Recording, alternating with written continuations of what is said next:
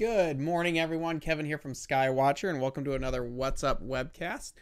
We do this every Friday, 10 a.m. Pacific, right here at the Skywatcher USA YouTube channel.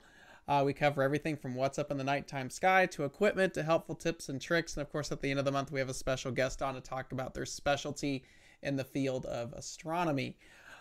Today is January 20th, 2023, Friday.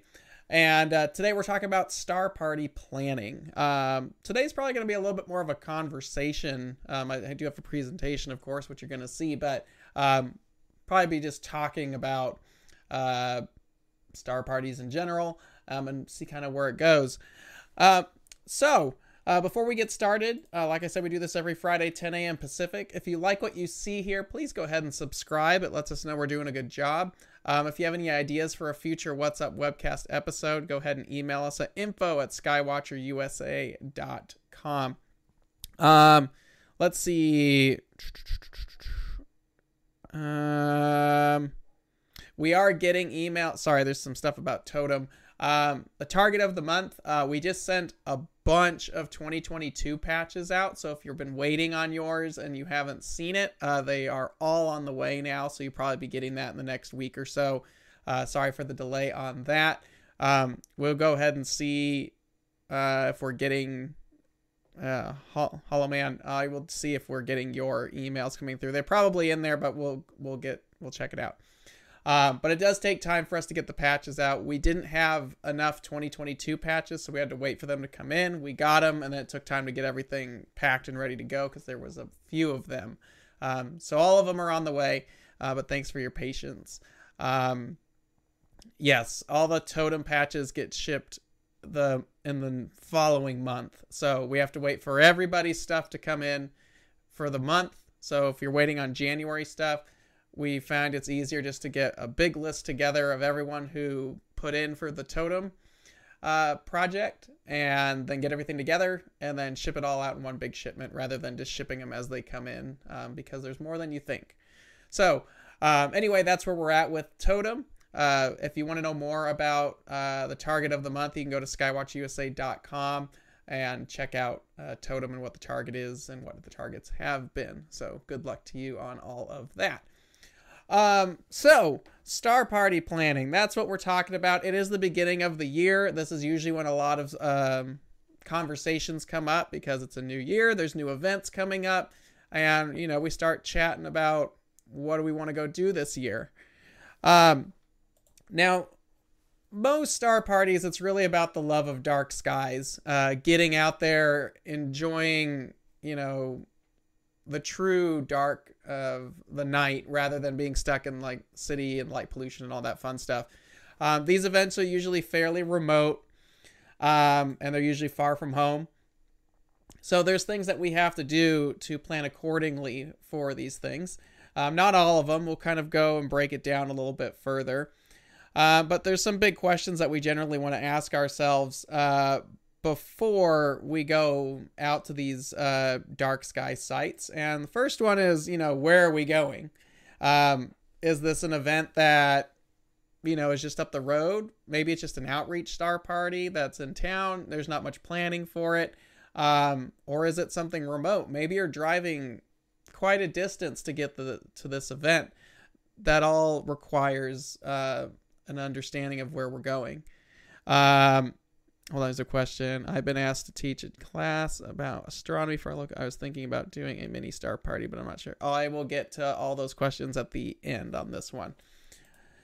The next thing we want to know is how long is this event? Some of these events are pretty big. There's events that we go to, and I'll tell you which ones we're actually planning to attend this year so far that are a week long. And that's something that we need to take into account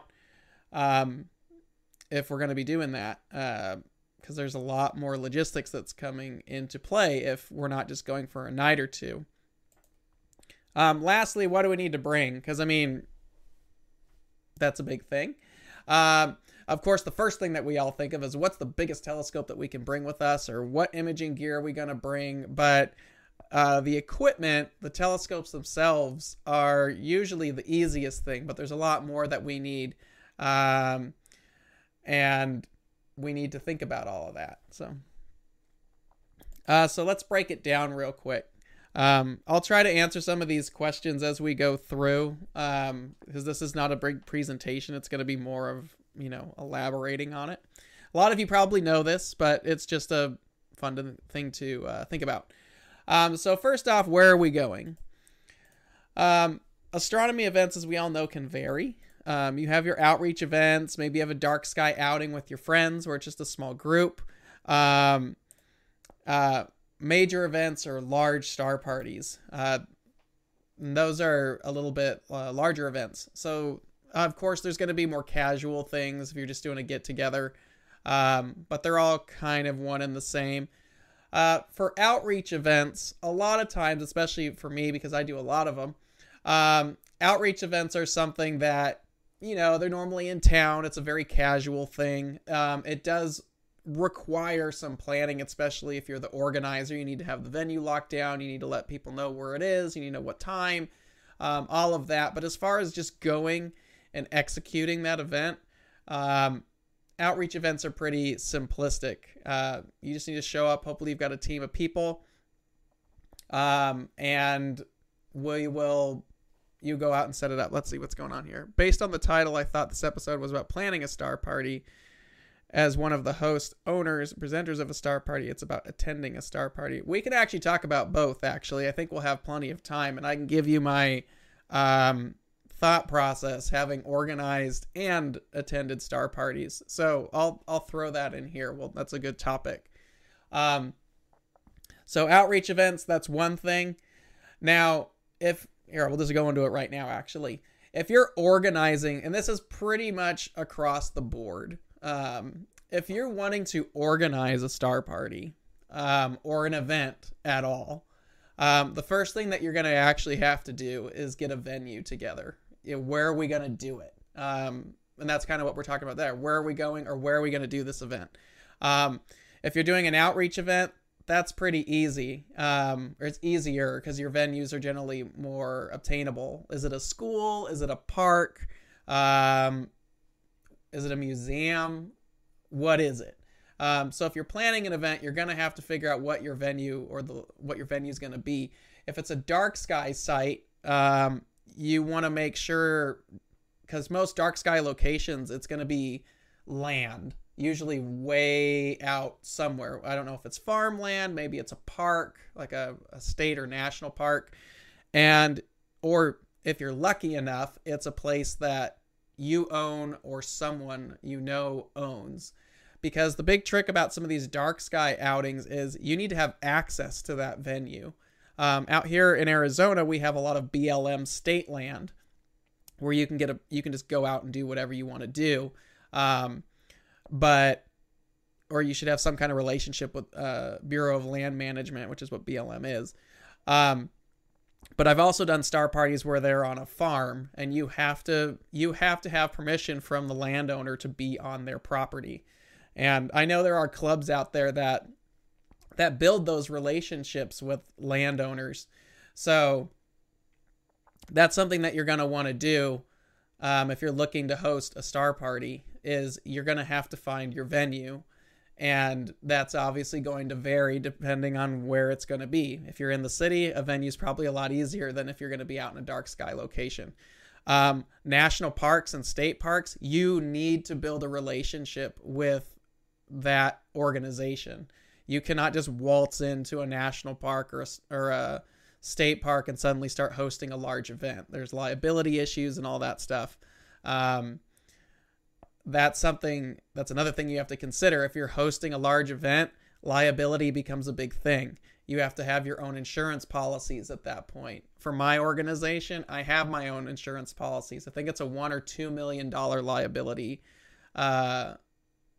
policy. So if anybody gets hit, or they fall over, if they trip on a whatever, or they smack their head on a counterweight, that's something that you're going to have to think about, especially as these events get bigger, because you don't want to be held liable if someone does something stupid. So liability becomes a very big thing. And I think that's where a lot of people start to fail at hosting events, is because it becomes very quick. You find out that there's a lot of red flags, or red tape, I should say. There's a lot of red tape that you actually have to go through to get a large event going. For those of you who attended SOL, the Solar Observing Lab I put together with some friends in October, that had to have the museum that we held that at has a liability insurance on the property. So that's something that's kind of a big thing. And that's honestly one of the biggest pieces of red tape when you're trying to organize a star party for a school or anything big, is no one wants to get sued in this day and age. So liability insurance is a big thing. And then it's who is going to pay for the liability insurance. Does your club have liability insurance? Probably. Most astronomy clubs, they're usually a 501c3. They probably have some kind of liability insurance on as a policy for the club. So it's easier for them to go do star parties at a school because they probably have a $2 million insurance policy backing them up, which most locations nowadays are going to do. That's if you're doing something big or you're doing it at a school, you're going to need some kind of insurance. And that's where it's easier if you're in a club because you have that umbrella, or make it a business, or whatever the case may be. But that's going to be a very big thing if you're trying to organize an event. A lot of the national parks are actually, you need to build a relationship with them. You cannot just go out and start doing or hosting events inside of a national park. I've had people do that. You have to be permitted to do that for the national parks. And anybody out there who's doing events in a national park without consulting the national park themselves, you're kind of screwing over our whole park service, because they work really hard to maintain and support these lands that we go to protect and the dark skies that come from it.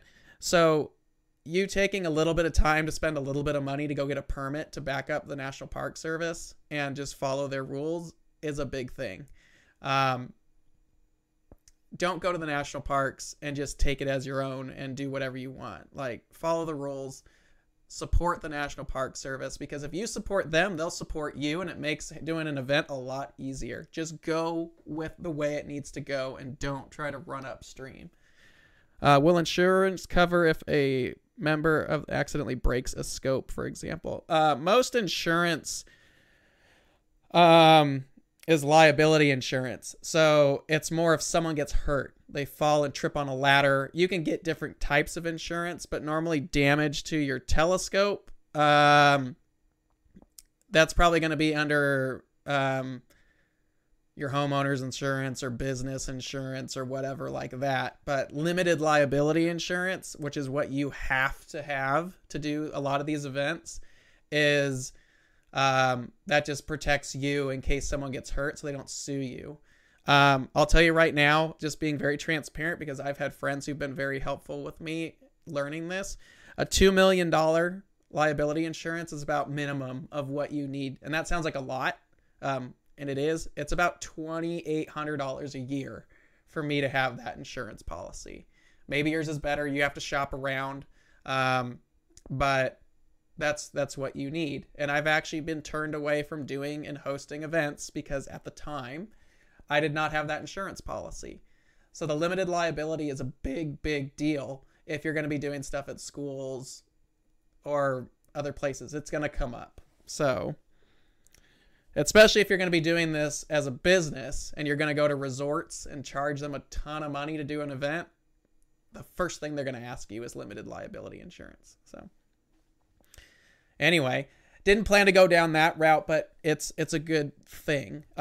Like if you go to Texas Star Party, for example, which we're going to talk about here in a little bit, the club that runs that, if you ask the organizers, you can 100% guarantee that there is a limited liability insurance policy for that club to host that star party at that location. And it's just a requirement. But if you want to start hosting big events and organizing it, that's something you're going to need to consider, because there's a lot of places that will turn you away if you don't have it. So if you're planning an event, or you're going somewhere, you still need to know where you're going to go. You need to pick your venue. You need to probably have an idea of how many people are going to be attending, especially if you're organizing, because that's going to depict how big of a venue you're going to need. Generally, when I'm organizing star parties, I'd like to find places that make people comfortable. They're easily accessible. I love doing star parties in dark sky locations. I'm doing one in February for a small group out at a dark sky site not far from Phoenix, but we needed something that was easy for people to get. Not everybody has four-wheel drive. Not everybody wants to be cold. Having a place with a restroom is quite nice. And all those places are out there, but you need to start learning where and how you get to them. Let's see. I would think most attendees would have to sign a waiver to protect organizers from personal equipment loss. You could do that, but then you have to have all your attendees sign a waiver, and that's a lot. So when you go out and do an event, like me, if I take my 28-inch telescope out, which is, if I had to replace it, would probably be between $40,000 and $50,000 to replace that telescope. That's my own risk. I am risking my own equipment at that point. I could get valuable property insurance, maybe cover it under homeowners insurance. If it gets damaged, there's probably ways you can insure that. But you do take a risk every time you take your equipment out, and that's just up to you on what you're wanting to do. So, but I don't have a waiver. I've done events for 1,000 people. I can't have 1,000 people sign a waiver. Like 1,000 waivers would be ridiculous to keep track of. It's just, there is always going to be risk with what you do. So cool. That went off on a whole nother thing, but it's good. It's good that we brought all this up. So, if you're going to a star party, you need to know where you're going to host it. If you are hosting it, you're going to have to know what your venue is. I would recommend that making venues easy to get to. Make sure there's some comfortable use, unless it's just a few of your buddies and you're just going out super remote somewhere. But if you're going out with a group and you're bringing people out, try to make it comfortable. Make sure there's a restroom there. Make sure it's easily accessible and you don't need anything crazy to get to it. Dark sky outings with your friends. Go wherever you want. You know, we have a couple dark sky sites out in the desert. Some friends and I just go out to. We just pick one of those random spots. We go out and check it out and have a fun time. There's nothing comfortable about them. You're camping. If you can get a trailer in there, which for all of us who own a big Dob is a must. But if you can get a camping trailer in there, it's really comfortable. Stuff like that's awesome.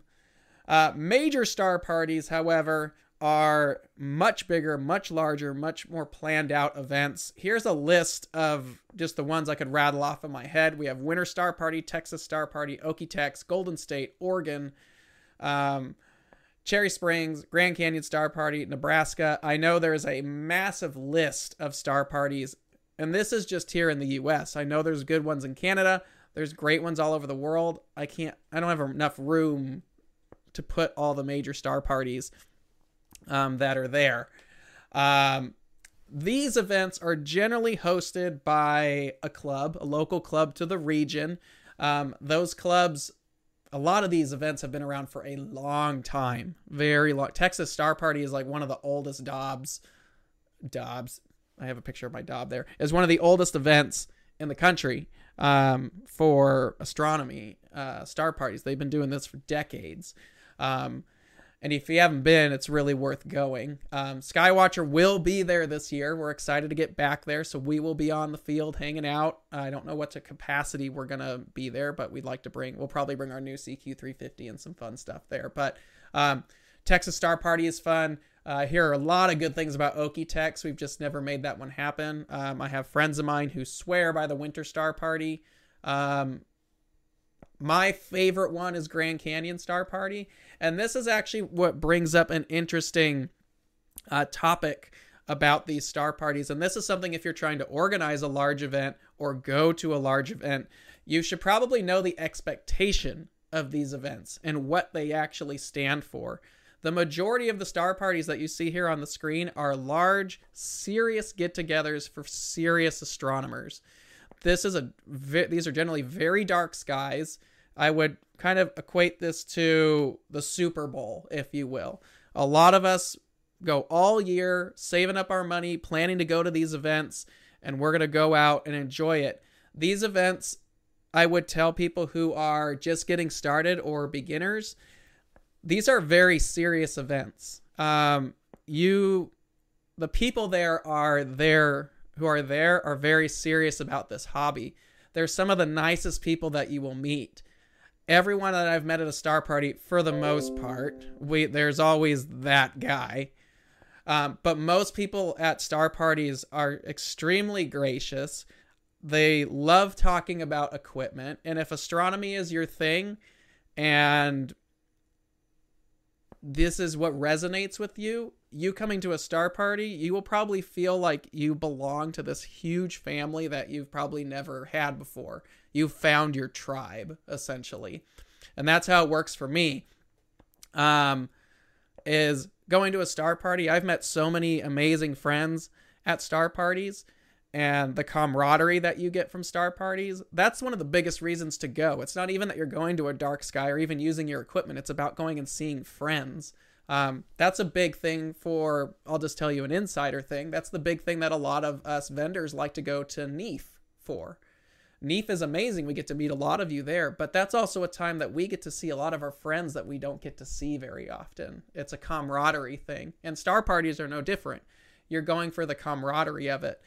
But I would say if you're a beginner and you're thinking about your first major star party, let's say you got a telescope and you want to go out to Texas Star Party. That's a big event. There are expectations that you coming to that event, you understand what you're going to be doing there. You need to make sure that you understand protocol of a star party. We have a whole episode that we did about understanding protocols of events like this. You should be able to know that no white lights. You will be frickin' crucified if you turn a white light on at some of these star parties. Laser pointers, probably a big no-no. Walking around with an iPad or some tablet that doesn't have some kind of red cellophane on it. These are big things, and they're very simple things to address. But it's just about being part of the community and kind of reading the room, if you will. That if you're going to come to these events, everyone there wants you to be there. Everyone there loves having you there, and you are welcome. But you need to understand that there are some rules to what's acceptable there. And as long as you follow that, you're good. You are welcome. Please come back next year. We'd love to have you again. That's how it is with these star parties. Some of the coolest people you'll ever meet are at these events. And if you ever want to know about equipment, that's the place to go, as a star party. Now, one of the star parties on here is not like the others. Grand Canyon Star Party and a lot of the national park star parties, while dark sky events, they are not like the other star parties. These are educational outreach events. You go to these events like Grand Canyon Star Party because you are going to share your passion for astronomy and your equipment with others. And by going to that type of star party, yes, it's dark skies, and yes, that's what we're trying to promote. You have to go understanding that the people attending have no idea what the protocol is. So if you go to Grand Canyon Star Party or national parks, they do their best. The Park Service and the teams that run these star parties do their best to educate people on, hey, you should use red light or whatever. That's the whole point of the star party, like that, is to educate people about why we needed to protect dark skies and how you can enjoy the dark skies.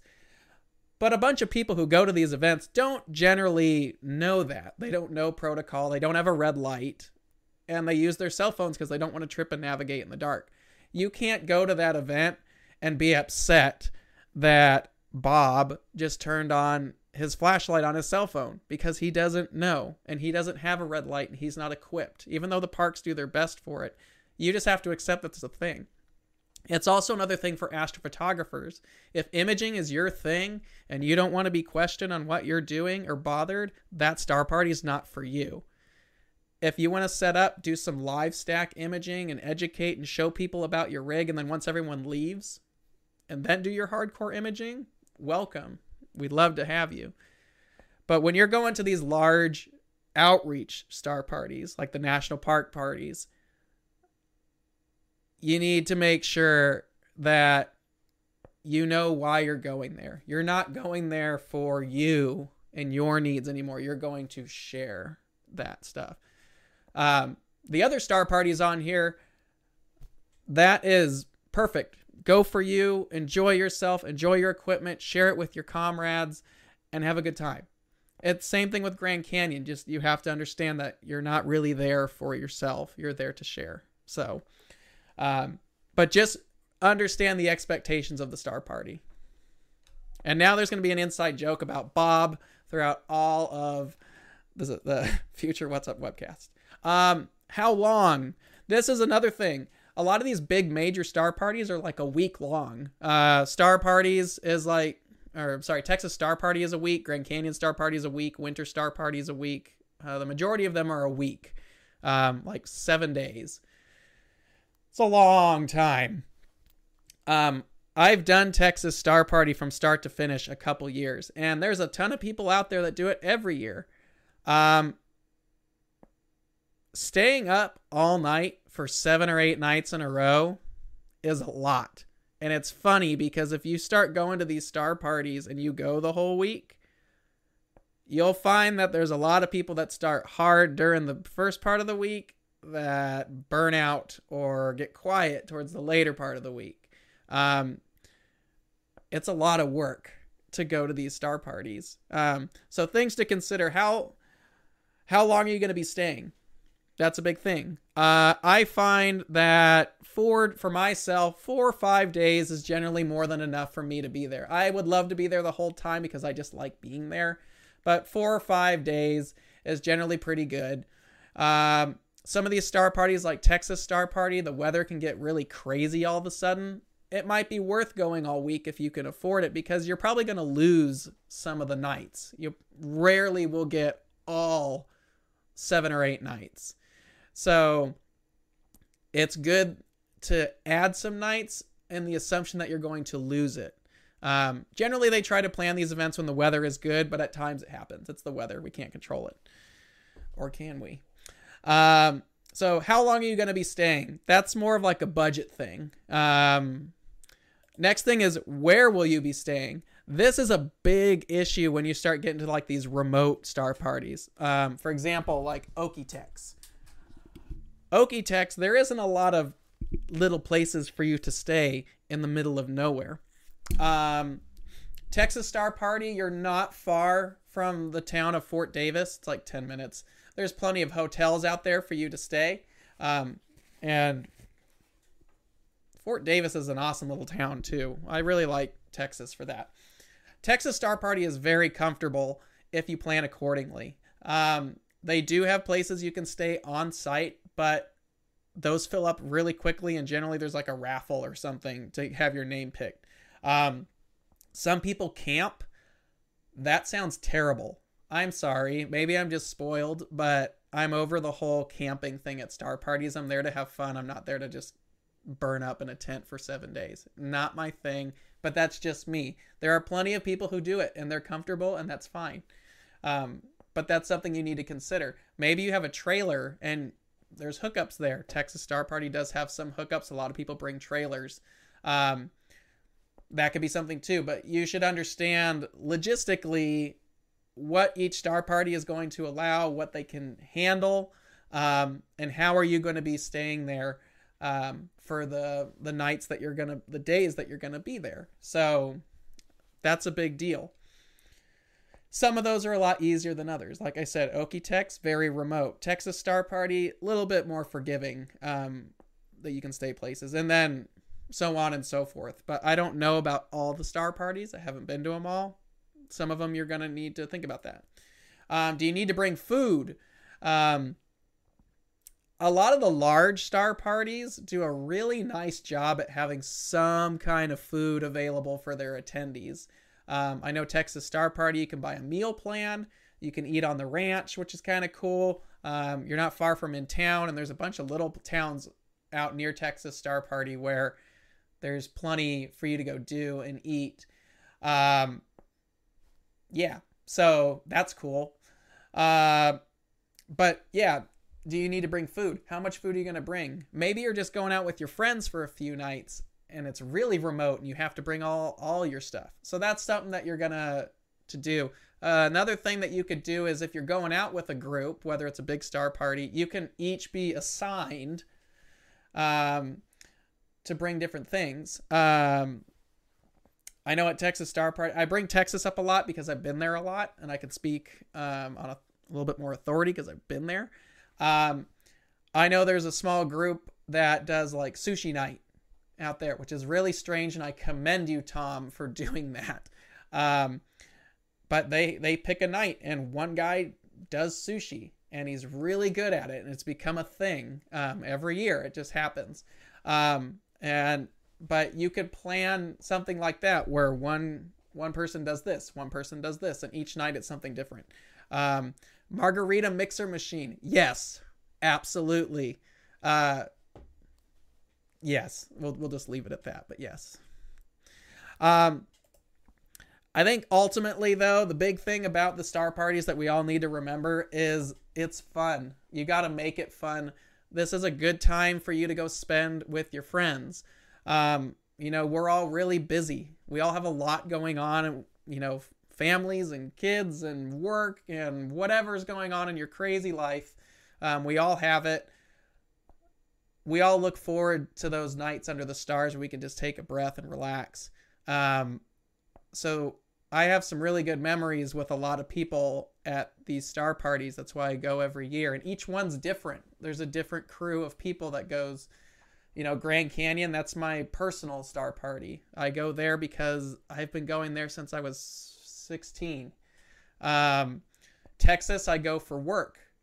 And a lot of my friends from Arizona don't make the pilgrimage out to Texas Star Party. So there's a whole nother group of friends that I have out at Texas. We've done events in Maine, which is amazing. We need to go back to the ones up in Maine. And I do want to get out to Florida. It's just, you're going to meet new friends everywhere you go. It's just a really cool thing. But ultimately, I think we go for the camaraderie and the fact that we have our favorite telescopes and equipment and all the stuff we like to brag about at the same time. There's nothing negative about that either. And then you get to use a bunch of cool stuff. Which brings us to, what do we bring? So with this, I would probably tell you, what are your goals? That's a big thing. Are you doing visual? Are you doing imaging? Are you doing both? What is your ultimate goal at the star party? Because obviously you're making the trek out there, and yeah, you're going to hang out with your friends. You're going to have a good time. But what is your astronomical goal? Are you trying to see some faint stuff? Are you trying to image something you haven't been able to get from the backyard? Are you doing both? What is it? Which brings me to the thing that I do the worst at, is don't bring too much equipment. I am terrible at this. I bring way too much crap. It's like, oh, well, if I'm going to do wide field, then I'm going to bring my Esprit 100. But maybe I want to do some imaging. I'll bring my Esprit 150. But now I have my Dob. I want to be able to do deep sky, so I'm going to bring the 28-inch. You bring too much stuff. Just reduce it. You don't have as much time as you think, even if you're going there for 7 days. When I pack to go to Texas Star Party, I bring way too much crap.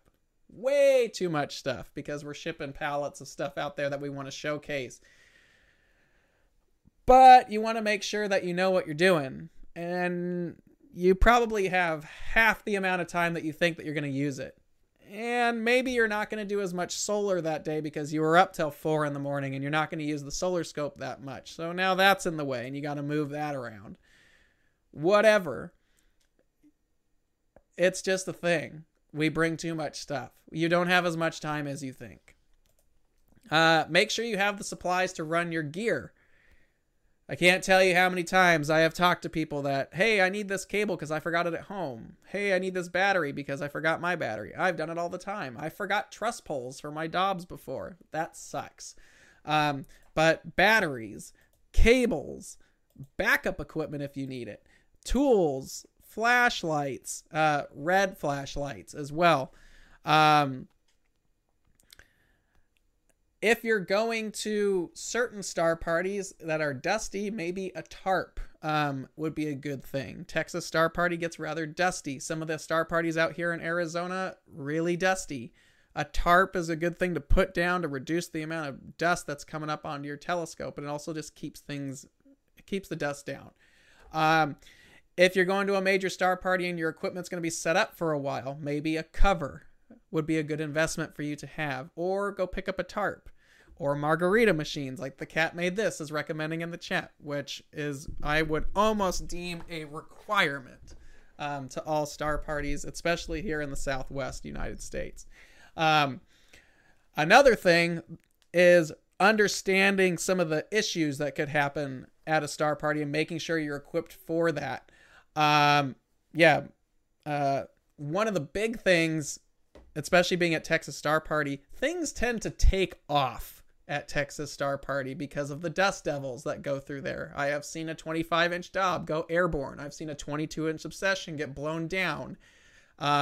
Really expensive things that shouldn't be on the ground end up on the ground. So if you're going to Texas Star Party for the first time, make sure you invest in a big pack of bungee cords or ratchet straps or something, and really good stakes to stake your equipment to the ground so it doesn't go flying off. I thought that was ridiculous at first when I first went out there. It's not. It's legit. And make sure you ask someone who's been to a star party, are there any nuances about this event that I should know about before I show up? Len in the chat brings up a good one as well. Learn new gear before you get out there. Yes. I've had that happen before at Texas Star Party. We had someone bring out a telescope. It was in the box when they showed up. And one of our guys had to sit there and show them how to use their telescope. Like I said, these events are like the Super Bowl. You should know what you're doing by the time you get out there, especially because it costs money. You generally have to travel pretty far. These large events are not set up for you to come out and learn from somebody else, because a lot of the people who are going out to these events know what they're doing. A lot of people there are very helpful. They're willing to help to a certain extent, but you need to know what you're doing before you show up. So it's kind of like a band. You should learn your instrument, know what you're doing before you go perform. And that's what a star party is. Star party is where you go show, you put all that you've learned up to the test. And of course you're going to learn some new things there, but don't throw it on other people to help you teach there. You should know what you're doing. Don't buy an ASI Air, leave it in the box, show up to a star party and be like, hey, I don't know what I'm doing. Show me how to use it. That's really disrespectful to a lot of the people that are actually there, especially when you could have taken 20 minutes to learn your stuff before you showed up.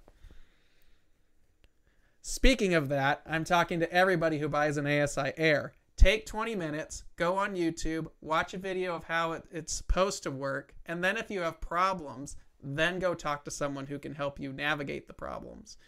Sorry, that was a rant, but it happens a lot to some friends of mine. Just take some time and learn your equipment. You want to be a part of the hobby, take the time to learn it. If you need help, there's plenty of people that are out there to help you, but there's a difference between asking for help and having your hand held. Don't show up to a star party expecting someone to hold your hand. All of us want you to have an amazing time at an event. We're not here to hold your hand. So, but yeah, these are just things that you're going to want to bring to a star party. Of course, your equipment is important. I would bring the best stuff that you've got. You know, if you're going to a dark sky site, bring the biggest Dob or biggest aperture telescope that you've got. If you're doing imaging, bring the best camera that you've got. Make sure that when you're there, you are getting the most out of your time being there. And stuff can go wrong. Things don't work. It's not the end of the world. There's plenty of people out there that would also be willing to share their telescope with you if you're having an off night or you don't want to set something up. Especially the ones that have the big Dobbs. They are generally very, very happy to show you around the night sky with one of the big scopes. So don't hesitate to ask to take a look at something. Because every single person I have met who owns a large aperture Dobsonian, especially at a star party, has been very gracious with their time. And they are generally more than happy to have you look through the scope or even at times take requests. Just be respectful of what they're observing that evening. And if you can just ask like, hey, could we look at the whirlpool? Or hey, could we look at the Horsehead? Or whatever it is. If you respect them, their time, and their equipment, a lot of times they'd be more than happy to show it to you because they'll probably spark an interest in them because they're like, yeah, tonight's pretty good. We should look at that. Let's see. But that's what I would recommend. If you're going to a star party, bring your best stuff. That's what it's there for. And if I hear another person say it's too dusty, why are you in the hobby at all? It's going to get dusty. Blow it off. It's no big deal. You know, I've had my 5-year-old touch my Esprit 150 lens. It'll wipe off. It's not a big deal.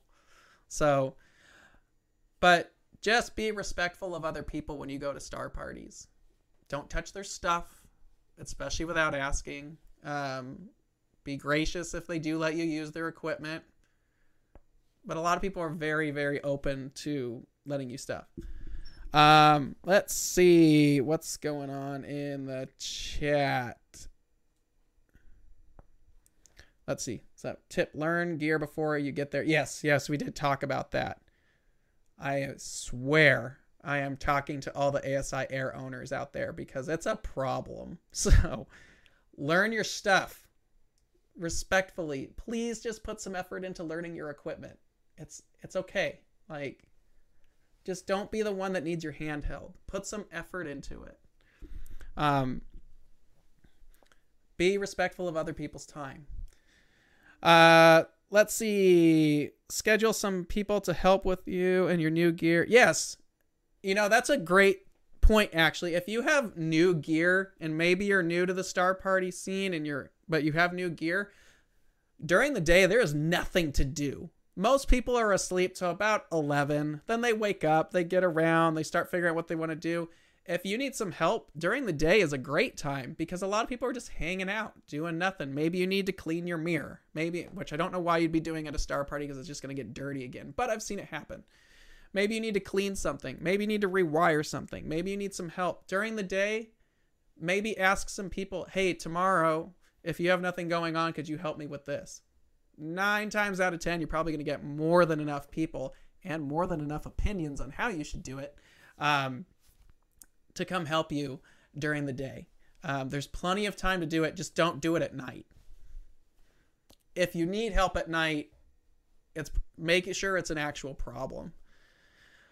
Let's see. Be respectful during the day and night. If you're just there for the party, others are serious about their astrophotography and want to sleep during the day. Yes, you're there with a bunch of astronomers. You're there with night owls. Just be respectful of people. Like, people are there because they want to be there. But you be respectful of other people who are probably sleeping. I've seen star party checklists in the past that may also include camping lists. Yes. Camping equipment's going to be a big thing. That was kind of going back to knowing how long you're going to be there, because knowing how long you're going to be there and where you're going is going to dictate if you're going to be camping or not. Oh, that's a good one, Len. Keep your headlamp pointed down. I've done that before, especially when we're working on telescopes that aren't working in the dark. Have your headlamp down, because if you have your headlamp up, yes, it's red, but you're also doing like a freaking rave in the middle of the night, or looks like you're having a seizure. You're hitting people's telescopes. You have people who are doing 5-10 minute exposures, and you just ruin their shot. Just keep your headlamp down, pointed down. I know this seems a lot of like purist stuff, but if you're going to a major star party, these are just how to be respectful around your peers. Just be aware of that. Don't use a laser pointer. It's just being respectful, like I said, of your peers, of your others who are there and why they are there. You're not there by yourself. You're not there with a bunch of friends. You're not having lightsaber wars with your laser pointers, which we've done before. When it's cloudy, man, does it look like a laser party is going on. It's just... but that's because there's nothing to do except hit the clouds with laser pointers. Everyone's got one. They're just choosing them not to use them. Just be respectful that you're not the only one there, and everyone's trying to be there and enjoy it. This has turned into a little bit more of a rant, but I'm just trying to be upfront, having done enough of these. Speaking of which, if you are hosting a large event, or any kind of event, it might be good to put a list together of rules. What is acceptable? It's good to be upfront. Just be upfront about the regulations of your event. Grand Canyon Star Party, for example, it's an outreach star party. So every telescope at Grand Canyon has to have a red light on it for safety purposes. And it also marks where the telescopes are. Julian Starfest, one of my favorite events in Southern California. It's not the biggest event in the world, but it's a fantastic event. Has a very cool protocol for their astronomers. Some astronomers are there for themselves and some are there for outreach. The telescopes that are there for outreach on the Saturday night that they're opened for the public are marked with glow-in-the-dark red rings. If the telescope does not have a glow ring on it, it is not available for the public use. You just keep walking by. It's kind of like Halloween protocol. If there's no lights on the house, you walk by. If there's a light on, welcome. Come take a look. Same thing at Julian Starfest. I really like how they do that. I haven't been there in a few years, but last time I was there, that was the protocol. Everyone doing an outreach telescope got a red ring, and it was marked on the telescope, and people would come by and look. If it didn't have a red ring, keep going. Don't be like some tourist that ruins ornithologists by throwing rocks to birds. Yeah. But yeah, if you're hosting, or if you're the one hosting a star party, put a list of rules together for your attendees. Hey, this is a dark sky event. Red lights. Laser pointers are no, or they're yes if it's an outreach event. Whatever the case may be, put the rules together. Don't put too many rules out there, but just lay them down, what your expectations are. And that's going to act as a filter as well for who's serious about coming for the reason your event exists and who's not. So that's something that you probably want to think about if you're going to be hosting an event, is you want to put the rules down and what the expectations of your event actually are. Very simple. This takes a little bit of time. But if you want to carve out the expectations you have of your people. Let's see. I'll be doing an astronomy education event through local parks and rec. Was thinking about one classroom session and then we go outside for 2 nights. What's the best approach to this? It seems kind of like you got it figured out for the most part. I would decide what exactly you're going to be doing in your classroom session. And then when you go outside, before I would go outside with anybody, I would do my session. And then I would tell people how to be safe around the telescopes. This is a big thing for outreach events, by the way. And I'll tell you how I do it and how I've learned to do it through friends of mine who've also done it. I've told clubs about this. A lot of clubs I see go out and do an outreach event and they're always like yelling at somebody, says, "Don't touch my telescope." Well, great. You just shoot everyone away. If you have a talk ahead of your event, that's a really good time to educate people on the safety and the protocols of star parties. Hey, if you don't have a red light, try to reduce the amount of time that you have it on. And if it is on, please put it down towards the ground. Don't be shining it around. It doesn't need to go anywhere except making sure you don't trip over a rock. Only hold on to the telescope or the ladder. If you have any issues with the telescope or need assistance, ask the astronomer. Take that time to educate people and then let them go with the telescopes. It goes a long way because most people don't want to hurt your equipment anyway. But if you have a chance to do a classroom session or a talk ahead of your star party, especially for a public one, it goes a long way to take 5 or 10 minutes to tell people the safety of being out in the dark with equipment. That's pretty much it. Yeah. And let's see. As an attendee, don't be offended by the rules. Just comply. They're there because, yes, if there's rules to an event, it's probably because someone was stupid about it and didn't follow them, so they had to put it in there. You don't have to argue with them. Most organizers don't want to have any kind of confrontation with you to begin with. This also goes with your customer service reps when you call for assistance. We're not here to give you a hard time. We just have to follow the protocol, even if you don't like it.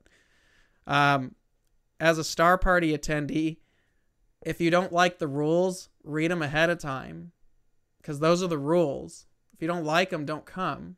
But don't come and then give them a hard time about it, because odds are it's there to protect the organization that's putting this on. Well, I was worried we wouldn't have enough time today, but we burned through that. So overall, if you're going to a star party, just have a good time. Be respectful of everyone. Know your needs, what you will need, how long you're gonna go. But star parties are really worth going to. I would recommend everyone who's in the hobby go to one, especially the big ones. Those of you going to Texas Star Party, we will see you there. We're looking forward to seeing you guys again. I don't know what other ones. We're going to NEAF this year. That'll be cool to see everybody. It's not a star party, but it's still an event. So, but yeah, it's great to go to these events, especially if you're new, because it definitely gets you out and lets you meet people, see different equipment, and just have an overall good time. And odds are you'll probably meet some new friends along the way, which is probably the most important thing. I know astronomy is probably one of those hobbies which are very isolating at times. And a lot of us are probably cut from the same cloth, where we're kind of socially awkward. We don't interact with people too much. You know, we're introverted. We probably don't like to be around too many people too much. And it's just kind of a weird thing for a lot of us. But when we step into the astronomy world, it's very open and accepting because we're a lot alike. And that's what I like about astronomy. Jeannie, what is NEAF? Or NEAF is the Northeast Astronomy Forum. So NEAF. It takes place in New York, Suffern, New York. It's a big astronomy show. You can look it up. NEAF, if you want to come to that. So, but yeah, but these events are awesome. You get to meet a lot of people. You get to meet a lot of friends. And probably by the end of the time that you're there, you would have a great time, and you're going to be leaving with a lot of cool memories and hopefully some new friends. Maybe you get to see them more often. Don't mix visual observers with imagers. Have two areas. That's a huge, actually, if you're organizing an event, yes, put the imagers somewhere and put the visual people elsewhere. It's just different goals. But having a spot for the imagers, especially if you are lucky enough to have a location that has power. If you have a location that has power to run imaging equipment for a lot of people, yeah, you're golden. All the imagers will flock because there's nothing worse than having to drag batteries out into the field. So if you have power, or you have a location that does have access to power, good for you, because the imagers are going to love you. But the goals of an imager and a visual person are generally different, and they're there for different reasons. So giving them their own space to execute what their goals are is not a bad idea if you have the location to do so. Cool. Well, I don't see any more questions here, and I've probably ranted long enough about some of this stuff. But hopefully you guys enjoyed this episode. If you like what you see here on the What's Up webcast, please go ahead and email us at info@skywatchusa.com if you have ideas for an episode. If not, subscribe. Leave a like on a video. We really appreciate it. It does let us know that we're doing a good job and that we should keep doing this. But that is pretty much our episode for Star Party planning. I know that probably went a little differently than I had planned it, but it's a good time. It's worth going. I highly recommend getting out to some of the bigger ones. Meet some new friends. Learn your frickin' equipment before you show up. And, yeah, just have a good time. You know, if you need help, people are always there to help. Just be cordial and respectful of people's needs. They're also there for their own stuff. So yeah, that's pretty much it. Next week, we have an awesome special guest coming on. We'll see if I can actually pull it up because I don't have the graphic loaded in here like I should have. So bear with me really quick. But if you are a Star Trek fan, or a fan of the Orville or any of those cool spacey space shows, that's a term I just coined, so do not quote me on that, even though you're all going to do it. Next week on the What's Up webcast, we're going to have Andre Bormanis. I've probably butchered that. I'm going to have to apologize to him. He's a writer and producer for Star Trek, Cosmos, and the Orville. We're going to have him on next week, which is going to be kind of a different approach than what we've done before, but it'll be kind of cool to talk to someone who is involved in kind of the world of space as it boils over into pop culture and see how that kind of inspires people into that. So, but yeah, that'll be next week. It's going to be a good time. We're really looking forward to having him on. And we will start scheduling February episodes as well. But thank you all very much for hanging out. Hopefully I didn't upset anybody on my rants. But I hope you have a great weekend. Thank you very much for being here on the What's Up webcast. And we will see you guys next Friday at 10 a.m. Pacific. Take care and have a great weekend. See you guys. Bye.